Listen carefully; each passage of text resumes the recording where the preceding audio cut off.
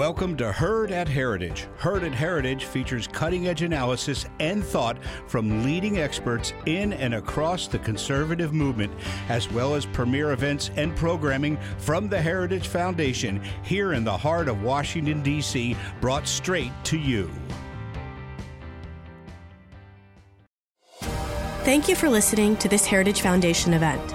Every day, the Heritage Foundation holds important events with respected and influential leaders and policy experts on today's most important issues. Our events are part of our mission to formulate and promote conservative public policies based on the principles of free enterprise, limited government, individual freedom, traditional American values, and strong national defense. We hope you enjoy the program. Ladies and gentlemen, please welcome the Heritage Foundation's president, Kay Coles James.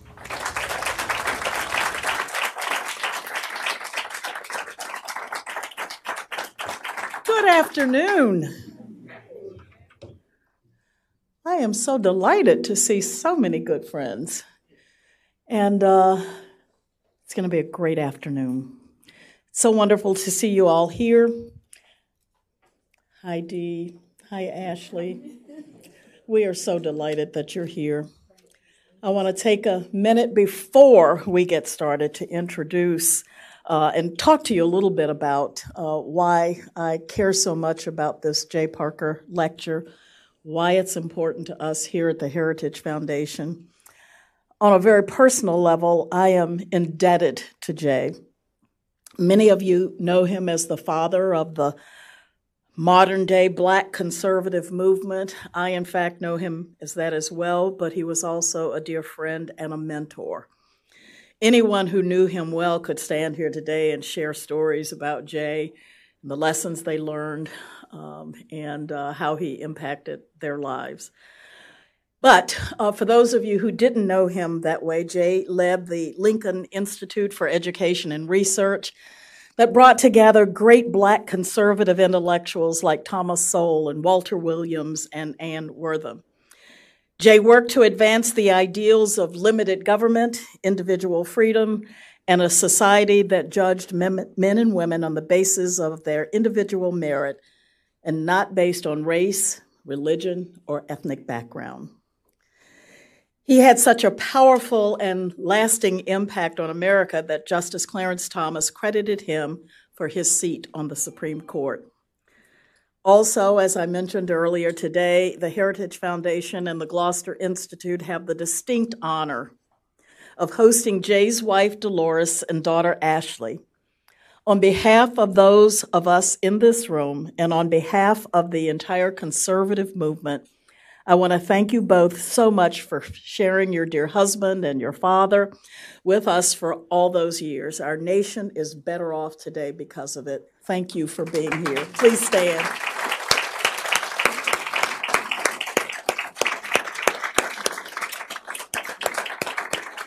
As we are fond of saying, we love you to the moon and back. So, the legacy of Jay Parker, and picking speakers that can sort of embody that was sort of an easy choice this year. And so today we have the privilege of having with us Judge Janice Rogers Brown. She recently retired after serving our country for 12 years on the U.S. Court of Appeals for the District of D.C. Circuit.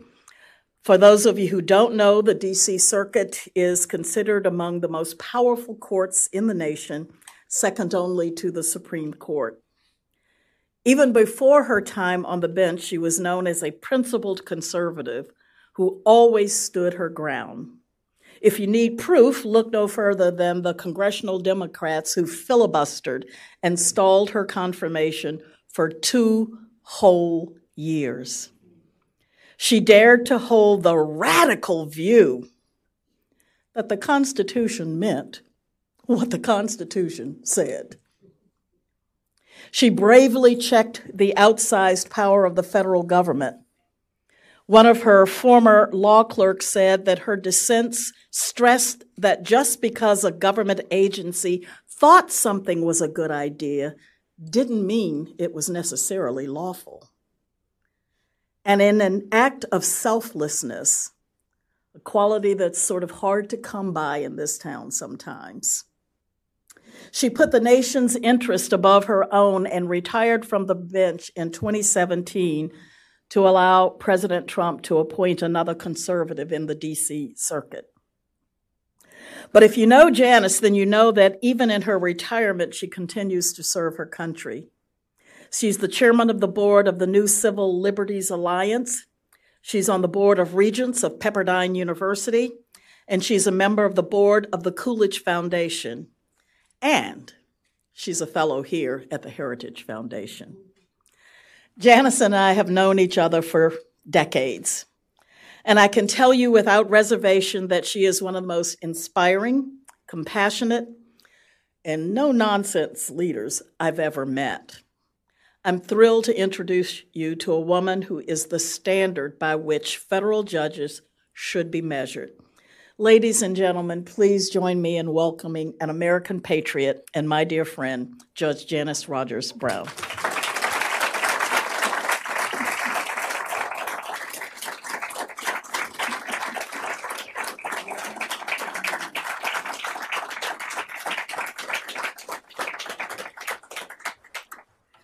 Well, good afternoon, and welcome to Dolores and Ashley. It's wonderful to see you. I haven't seen you in a long time. It's very good to be here to see so many people here to honor the legacy of Jay Parker. I am so pleased that the Heritage Foundation has created a lectureship to honor a man who dedicated his life to defending American ideals and ensuring that rising generations would learn to cherish freedom. My husband and Jay shared the same surname. From their first meeting, and on every occasion thereafter, Jay would ask about the condition of the family trust fund. And he always seemed a bit suspicious of the accounting when Dewey said, he had no knowledge of it. Jay loved his jokes, and he never tired of that one. They shared another similarity. I think they own two of the brightest smiles I have ever encountered. Many people purport to be happy warriors, but Jay Parker, James Andrew, which I just found out, really was one. Back in 2007, Jay invited me to speak at the Lincoln Club. And on that occasion, my subject was the politics of compassion. And looking at the world now, it seems startling that such profound seismic shifts could occur in a little more than a decade. And the truth is, they didn't. We just think that's what happened. Then Bill Clinton was still president, and the possible election of the second Black president seemed to portend a new age of racial amity in America. Indeed, we now know it was merely a prelude to days of rage, incendiary identity politics, a shrill and vicious incoherence, and lethal petulance in response to imaginary affronts. There is a question here, one conservatism needs to answer. Why is it that the audacity of hope is invariably overwhelmed by the velocity of despair? So last time I did this speech for Jay, I started with a poem. It's really a song, but I can't sing, so I'm going to do it as a poem. It's a riff by Oscar Brown Jr. that I first heard at a very impressionable age. And it goes like this. On her way to work one morning, down the path alongside the lake, a tender-hearted woman saw a poor half-frozen snake. His pretty colored skin had been all frosted with the dew. Poor thing, she cried. I'll take you in, and I'll take care of you. To make a long story short, she does that. She treats him very tenderly, puts him by the fire, gives him milk, puts him in a comforter of silk. And she comes back after work, and she finds that snake has been revived. And she picks him up, she clutches him to her bosom. You're so beautiful, she cried. But if I hadn't brought you in, by now you might have died. She stroked his pretty skin and kissed and held him tight. Instead of saying thanks, that snake gave her a vicious bite. I saved you, cried the woman, and now you've bitten me. But why? You know your bite is poisonous, and now I'm gonna die. Ah, shut up, silly woman, said the snake with an evil grin. You knew damn well I was a snake before you took me in.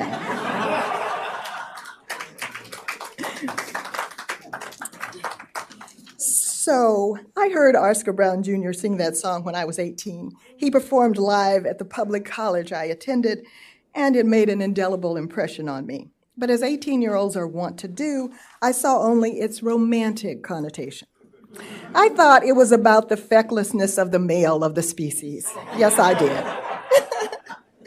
And since it appears on an album by OBJ called The Battle of the Sexes, that is certainly one way to interpret it. But by the date of my Lincoln Club speech, I had come to understand it might serve as a political parable. Now, I think it is an even deeper allegory than I imagined. Like most good poetry, The Snake is a story that works on many levels. One theme we might draw from it is that the things we hug to our bosoms do not change their essential nature simply because we mean well. Ideas have consequences, so do actions, and the consequences may be fatal. I want to advance here a theory, not entirely novel, about what is going wrong with our political life. At the end of World War II, Hannah Arendt contemplated the banality of evil. In the 21st century, the greatest threat may be the fatuity of benevolence. If you think, as the founders said, that governments are instituted among men to protect the inalienable rights of free, independent moral beings, you would draft a constitution of conscience, not to empower democracy, but to secure and defend individual liberty. If you believe, as modern progressives do, that the point of the governmental project is to eliminate material privation, you would implement a politics of compassion to expand government using democracy to create a kleptocracy. Tocqueville recognized a part of this dynamic when he spoke out against the revolutionary fervor of 1848, the first broadly socialist revolution in Europe, warning that socialism challenged civilization's very foundation and noting that it was nothing less than a new road to servitude because it makes the state the sole owner of property, unleashes man's cruelest material passions, and shows a deep distrust of liberty, of human reason, a profound scorn for the individual in his own right. He, however, saw democracy as the antidote. He said, democracy attaches all possible value to each man. Socialism makes each man a mere agent, a mere number. Democracy and socialism have nothing in common but one word, equality. But notice the difference. While democracy seeks equality in liberty, socialism seeks equality in restraint and servitude. He was not quite prescient. He did not perceive how the collectivist impulse would deform democracy. Like Tocqueville, most American conservatives have tended to view democracy as a monolithic good, but things are not that simple. In the aftermath of the Civil War, Orestes Brownson, a little-known and often neglected legal thinker, eloquently articulates the constrained vision of Republican democracy. Brownson's biography makes him seem surprisingly modern. Beginning in the 1820s and continuing into the 1840s, Brownson was variously a Congregationalist, a Unitarian, and an atheist who flirted with all the isms of the left. He was, as Arthur Schlesinger Jr. once quipped, a Marxist before Marx. In his last book, The American Republic, published in 1865 when the country was struggling with Reconstruction, Brownson articulates a vision of how democracy and Republican constitutionalism might be reconciled. First, he says, a humane political order must be reflective of a people's history as well as their deeper cultural, philosophical, and theological assumptions. Every written constitution is preceded by an unwritten constitution found in the nation's political culture, mores, customs, dispositions, and peculiar talents. The written constitution cannot be understood or interpreted without reference to the unwritten constitution. Secondly, Brownson warns of two equally destructive democratic errors. The first, he said, is to assume that the Constitution contemplated pure democracy and that a shift to a purely popular basis is what is needed. That move, he said, would change the Constitution from republican to despotic, or from civilized to a barbaric constitution. It's a very interesting idea. He says this notion of personal democracy, the so-called sovereign democracy, to which the South was committed before the war, emphasized individualism and identified liberty with power. He says the realization of this notion of democracy would make every person an absolute despot. In contrast to that, there was the humanitarian democracy, which was the preference of Northern abolitionists. That sounds good, but his criticism is that it effaces all individualities and exaggerates the social element and sees humanity as superior to individuals, states, governments, and laws. While he thought personal democracy ceased to be a danger when the Confederacy was defeated, humanitarian democracy emerged from the war stronger than ever. And Brownson believed the humanitarian impulse was more dangerous than egoism. The humanitarians seemed to be building on a broader and deeper foundation, being more Christian, more philosophic, more generous, and philanthropic. But he says, Satan is never more successful than under the guise of an angel of light. Jay Parker seems to have understood this at an early age. He rejected Black liberation theology when he was a precocious adolescent. He says, quote, I viewed the social gospel and God is dead movement in the latter half of the 20th century as a precursor to the demolition of standards in much of our society. He added, only God grants our individual freedom, and it is up to man simply not to take it away. Brownson's perspective, I think, has some explanatory power. He sees that both of these strains of democracy that he's been describing are hostile to civilization, tending to destroy the state and capable of sustaining government only on principles, quote, common to all despotisms. In this century, both democratic eras have merged into a toxic amalgam that gives rise to such disparate phenomena as sanctuary cities, safetyism, radical autonomy, claims of microaggression, justifications for macro censorship, morality dictated by mob rule, and Antifa. Unfortunately, conservative criticism of democracy often begins and ends with complaints about the fairness of tax policy. This is not an insignificant argument. It is a grievous mistake to view the state as a neutral and benign tool. Once you allow the state to buy consent to exercise power, the amount of redistribution must always increase to extract the maximum amount that can be redistributed. Civil society, once it grows addicted to redistribution, changes its character and comes to require the state to feed its habit continually. Ironically, the government dependency eventually grows so great no amount of expropriation can pay the bill. You might consider here some of the proposals of Democratic candidates of late. As DeJussé Say puts it, perhaps facetiously, there is in competitive democratic politics always a latent propensity for totalitarian transformation. But the devaluation of each man is only where the impulse begins, not where it ends. It makes no difference whether those who set the rules offer a permissive cornucopia or impose a coercive utopia.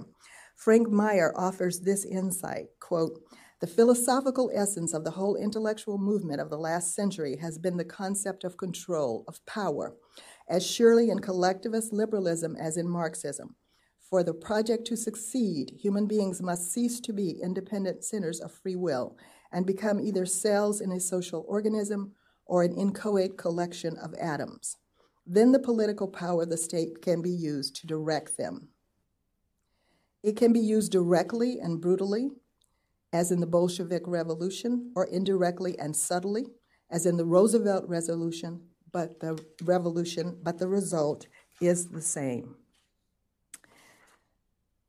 As Rizard Laguto explains, both sides, communist and liberal democratic, share Their dislike, sometimes bordering on hatred toward the same enemies, the church and religion, the nation, classical metaphysics, moral conservatism. And both sides desire a better world so badly that they do not hesitate to control the totality of human life. In other words, the brooding benevolence of the permissive cornucopia is only permissive to its favored victims. On those inclined to resist its coercive call to compassion, it will not hesitate to use the whip, to scourge with fire and sword, or its modern equivalents, the FBI or the IRS. Control in the economic realm is deemed acceptable because the politics of compassion is a low-rent version of Marxism or democratic socialism. It rests on the same fallacies that have driven the debate for at least 100 years, that the only way to secure human rights is to abolish poverty, and that differences in wealth are caused by capitalism, which is a blight on the hope of humanity that must be abolished. Decades of empirical evidence contradict the latter proposition, but the idea that poverty is the fulcrum on which all discussions about human rights turns is pernicious. Such an idea is useful, as Ravel notes, only if we aim to make the fight for human rights a political weapon, an instrument of propaganda to use only when it serves our side or our point of view. We are often quick to acknowledge that American values cannot be imposed on other cultures. The question we now face is whether American values can be retained by an America that has itself become a foreign culture. We are, alas, following the path of every other liberal Western democracy, and perhaps that is inevitable. There is a growing consensus, and experience seems to bear it out, that liberal democracies and communist regimes are linked by common principles and ideas.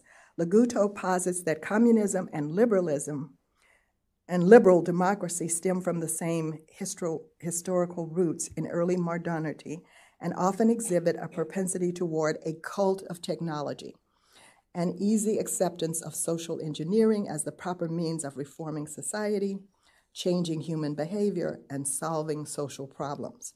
To blame technology makes the problem seem modern, but as Leguto reminds us, the word technology comes from the Greek techne, the gift Prometheus gave to the human race. According to the myth, his miraculous gift enabled people to make their lives better, but it had a dark side. By making men equal to the gods, it drew them into the sin of hubris. C.S. Lewis, in one of my favorite books, The Abolition of Man, insists that, quote, a dogmatic belief in objective value is necessary to the very idea of a rule that is not tyranny or an obedience that is not slavery. The objective value Lewis identifies is practical reason or objective truth. Virtue, he says, consists of loving, not merely knowing what is good and true and beautiful. Proceeding down the path of moral subjectivism will destroy our society, he warns. The practical consequences are far-reaching. And this is important.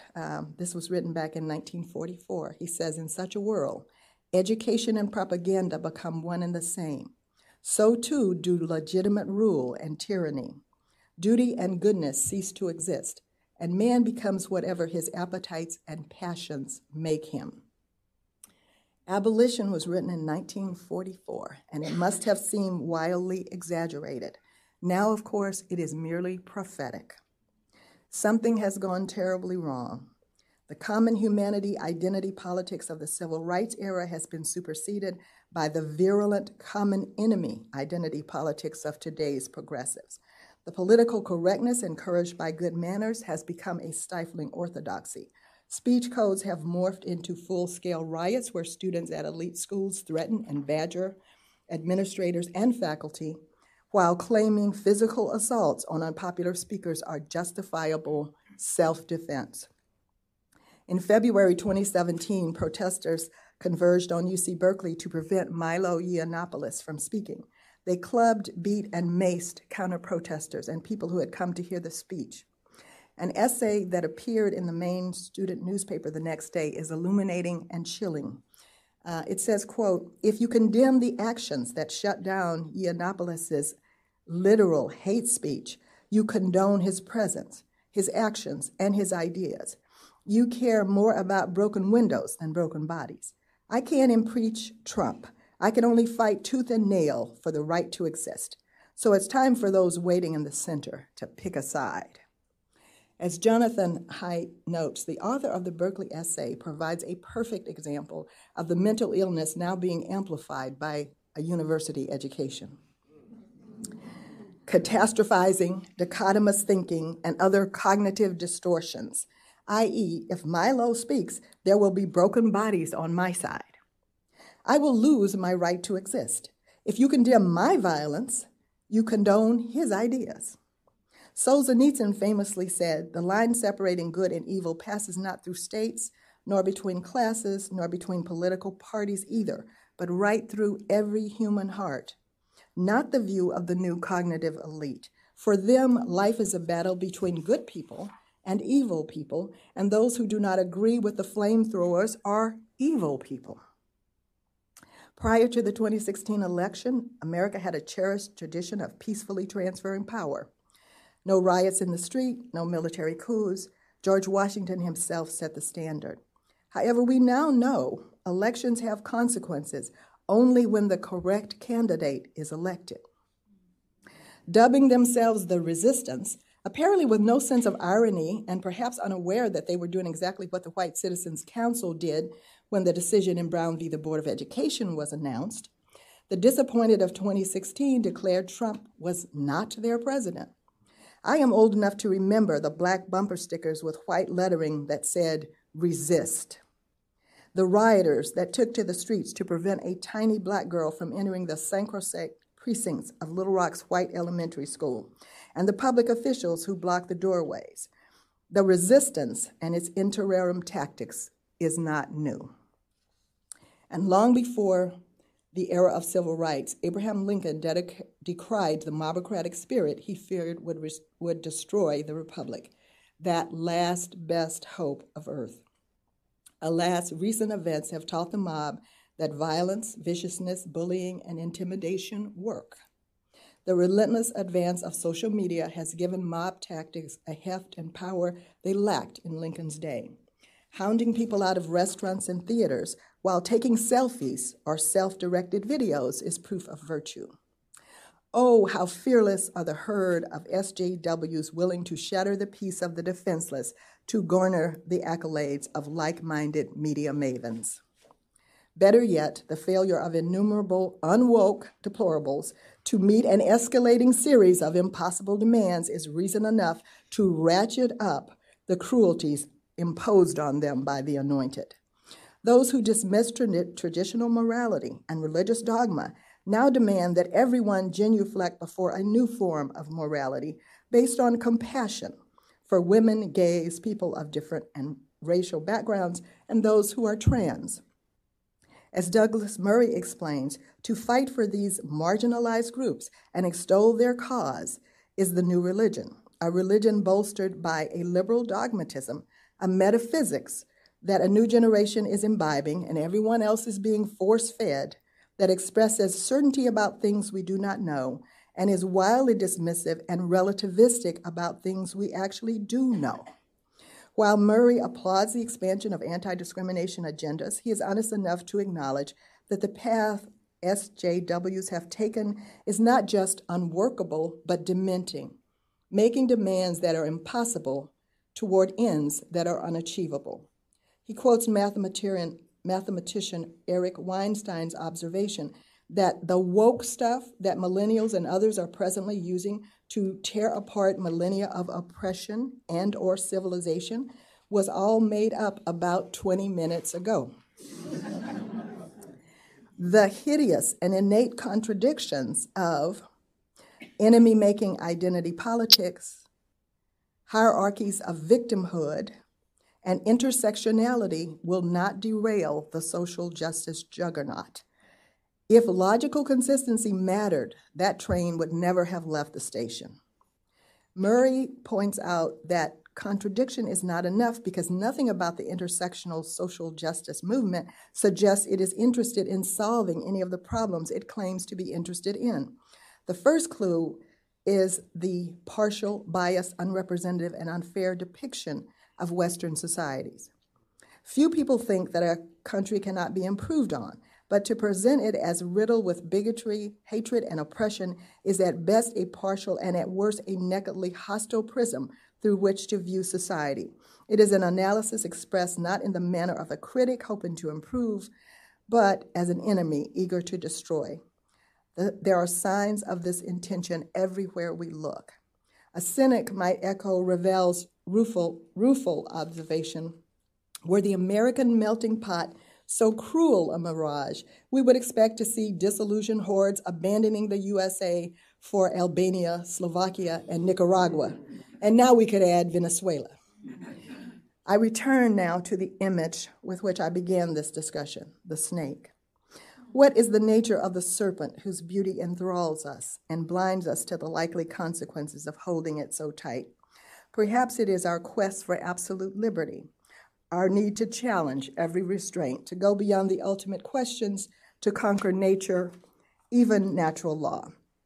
A serpent is a potent symbol and one that plays a pivotal role in some of our best stories, like the story of the Garden of Eden and the fall, where the woman messes everything up. Our first encounter with the serpent was meant to teach us something vitally important: humility, a healthy respect for our own limits, including the limits of what we can question. Liberty is hard. Free government is not inevitable. It is only a possibility that can be fully realized only when the polity is generally governed by the recognized imperatives of the universal moral law. It requires self-control, self-restraint, people capable of understanding that, in Lord Acton's words, liberty is not the power of doing what we like, but the right of being able to do what we ought. Jay Parker provides a wonderful example of the kind of character freedom requires. Though he dined with presidents and hobnobbed with prime ministers, he never sought the limelight. He acted on principle with integrity. He knew what he believed, had the courage of his convictions. He spoke the truth without flinching and never responded to the invective hurled his way with rage or rancor. He never responded at all. He argued for limited government, and he spent his life volunteering and helping to lead the National Guard, the Salvation Army, the Columbia Lighthouse for the Blind, Goodwill, Gallaudet University, the Easter Seal Society, and the Kiwanis, to name only a few. Volunteering, using his own time, money, and resources to make the community better, had the added benefit of teaching us not to expect too much from politics. It is not unimportant, but neither is it all important. It cannot be the source of meaning in our lives. Fyodor Dostoevsky tells us beauty will save the world. This is so, he seems to say, because truth, beauty, reason, and the good form a unity which cannot be severed. Leszek Kolakowski seems to capture some sense of this when he invokes St. Augustine's poetic trope in The City of God, recalling how God enriches history by the same kind of antithesis that gives beauty to poetry. He says, there is beauty in the composition of the world's history arising from the antithesis of contraries, a kind of eloquence in events instead of words. Thus, he concludes, the devil often tries with great success to convert good to evil, but the battle is never ceded to him. God, Kolakowski says, may reforge evil, havoc, and destruction into instruments of his own design. That is reason enough to declare, as Jay Parker did, that some things are worth defending regardless of the cost. We too should defend first principles, just as Jay did, to the last breath, and we should pray without ceasing for the good of the city. Thank you.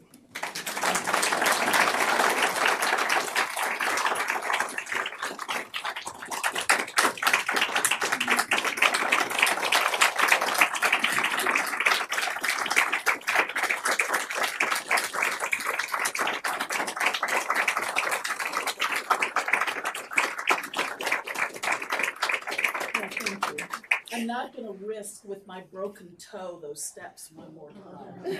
But I can't thank you enough for your eloquence, your dignity, your grace, your love for this country, and your ability to articulate with so many words I have to go look up everything that those of us here feel and believe. We are grateful to you and for honoring our dear friend Jay Parker. Thank you. I have to tell you that Heritage did not ask me to do this lecture. I insisted that they let me do it. That is absolutely true. Before I open it up, and she has graciously agreed to answer a few questions before she leaves, I've got to tell a personal story. So we wanted to escape Washington during, I think it was an inaugural event. Yeah, that we just wanted to get out of town for.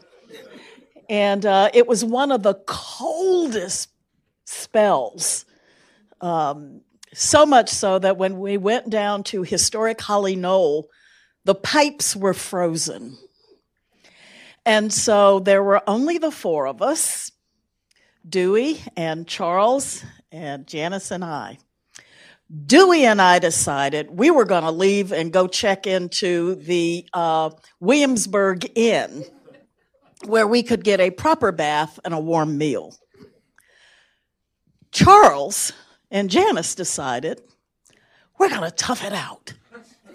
And they literally, going back and hearkening back to their childhood, I think y'all made that up, and would go down to the river every morning and scoop water out of the river. When I tell you this is one tough cookie, and she never forgot her roots. While I was ready to run off to the Williamsburg Inn, she and Charles decided that we would stay without water and tough it out at Holly Knoll. What a woman.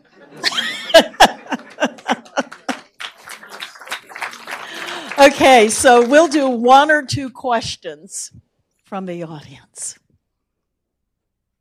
Anybody? Okay, over here.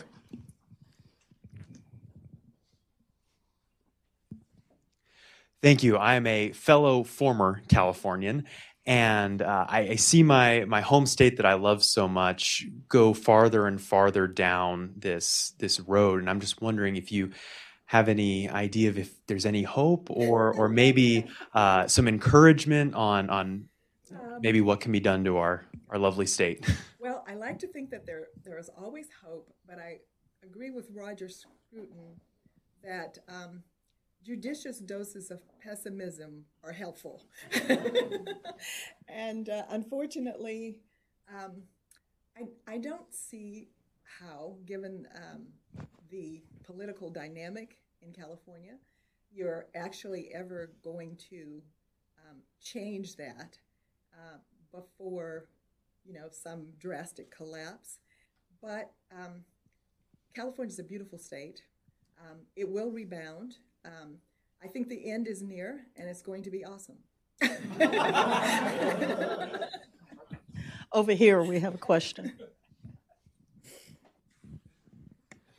Judge Brown, you've been on the governing board of a great university, one that really seems to have kept its principles and its standards.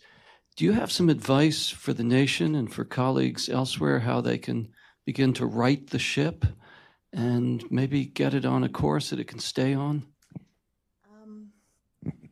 I don't know, but when I said earlier that this did not happen overnight, it did not happen overnight. It feels like that, but that is not true. We have been sliding for at least 100 years. And part of what's been happening is that we have simply given over the education of our children, to people who had this jaundiced and I think biased view of America. And I can't tell you how painful it is for me to, listen to these commentators who are now on TV with their faces all aglow, talking about how wonderful it is that our children are so compassionate and desire socialism, you know. I think that's where it starts. We have lost several generations. We have to do what we can. They are doing what they can. They essentially run re-education camps as part of freshman orientation. So we have to do likewise and try to find more opportunities. We have a few where young people can at least be exposed to, what is real and what American ideals really are and what this country is really all about. But we need to start, as they are starting, in preschool. So you have to take your children out of the government school, please. Because when C.S. Lewis says that about education will become propaganda, I think when he said that, people thought, well, that's just crazy. But now look, that is exactly what we're dealing with. So we have to start with education. Those of us who are senior citizens, those baby boomers, I'm one of them. We have a lot to answer for. We have really messed up. We have let things go that we never should have let go. And we are at fault. And we have to start speaking the truth. And we have to stop being afraid. Hear, hear. One last question. Even though you answered quite a bit in that last statement, Judge Brown, I appreciate what you're saying, Derek McCoy. I had the opportunity to push your vote with Senator Frist years ago. With what you just said as far as educationally with our kids, I get that. I was going to ask the question of how do you insert in midstream, some of us that might be in midstream, to be able to still objectively kind of insert into the dynamic that we currently have. Plus, as I'm sitting on a row with some budding young attorneys, where do they go and how can they do some things as well? Well, if you are seeking it, there's certainly opportunities for that. There are lots of, Claremont runs a wonderful program, some fellowships. Even, if you don't want to do that much, there are things like PragerU, because a lot of the young people, the millennials and younger, very attached to their technology. They're not going to read books. Just not, not that interested in something that requires long, disciplined concentration, but you can feed them things in small doses. So take advantage of that. For people who want seminars and things like that, they exist. Look for them. For those of you who are brilliant, start them. There are things that can be done, and I for one will say that it is so important for people who are involved in this struggle and who get very tired and who feel that they must be something strange and there's something wrong with them, that every once in a while, just to have a little balm for the soul, just to be in the presence of other people who think as you do is really important. People really need that. So all of those things you can do in midstream. To follow up on that, and as a point of personal privilege with the last comment, we have a young man here who is currently on a fellowship in the office of the president here, and he has 3 choices of law school: Harvard, Yale, and Stanford. As a budding young conservative, A, which law school should he go to? And B, what advice would you give him going into law school in order to survive and come out still a conservative? If I had the answer to that, retirement would be golden. But, all of those are actually good law schools in this sense. Law is about often where you get your credentials, and it makes a huge difference where you do that. Now the problem is you have to run that gauntlet while you get it, which will be in opposition to what you believe if you're a conservative. And so the only thing I can suggest to you, I mean, all of those are good schools. None of them will be a bastion of conservatism. And so you will have to seek your own opportunities to expand your knowledge in that way. One of the things that is being done for tenured professors, I think could be done for students as well, which is to create networks of like-minded people, even though they may not be going to school with you. But just so you know, you are not alone. And when you are down and they're beating you up, you can call somebody. You have a helpline. You can call and say, it's really bad today. Tell me something good, you know? So I think those things can be helpful. It will not change that culture. But even some of these elite schools are, a few people within those schools are beginning to see how bad it really is, and how one-sided is the instruction that they're providing. And so there are, you know, little movements. There's Haight has something called the Heterodox Academy, where they're trying to think about, you know, how do you toughen people up, and how do you teach if you were only giving them one side, you know, of every issue. So, you know, there's hope. But as I think Jay Parker would say to you, it is up to you. You will have to be strong. If you're a patriot, you will have to go on being that, you know, in the face of ridicule and opposition. That's okay. You know, when I was small, I lived in an area where there was de jure segregation. And I said, you know, life is unfair. And my grandmother said, yes, what's your point? You know? And she said, okay, so if you are going to do whatever it is, whatever job you want, you have to be twice as good. Be twice as good. No whining. Okay, so that's my answer. Hear, hear. Thank you.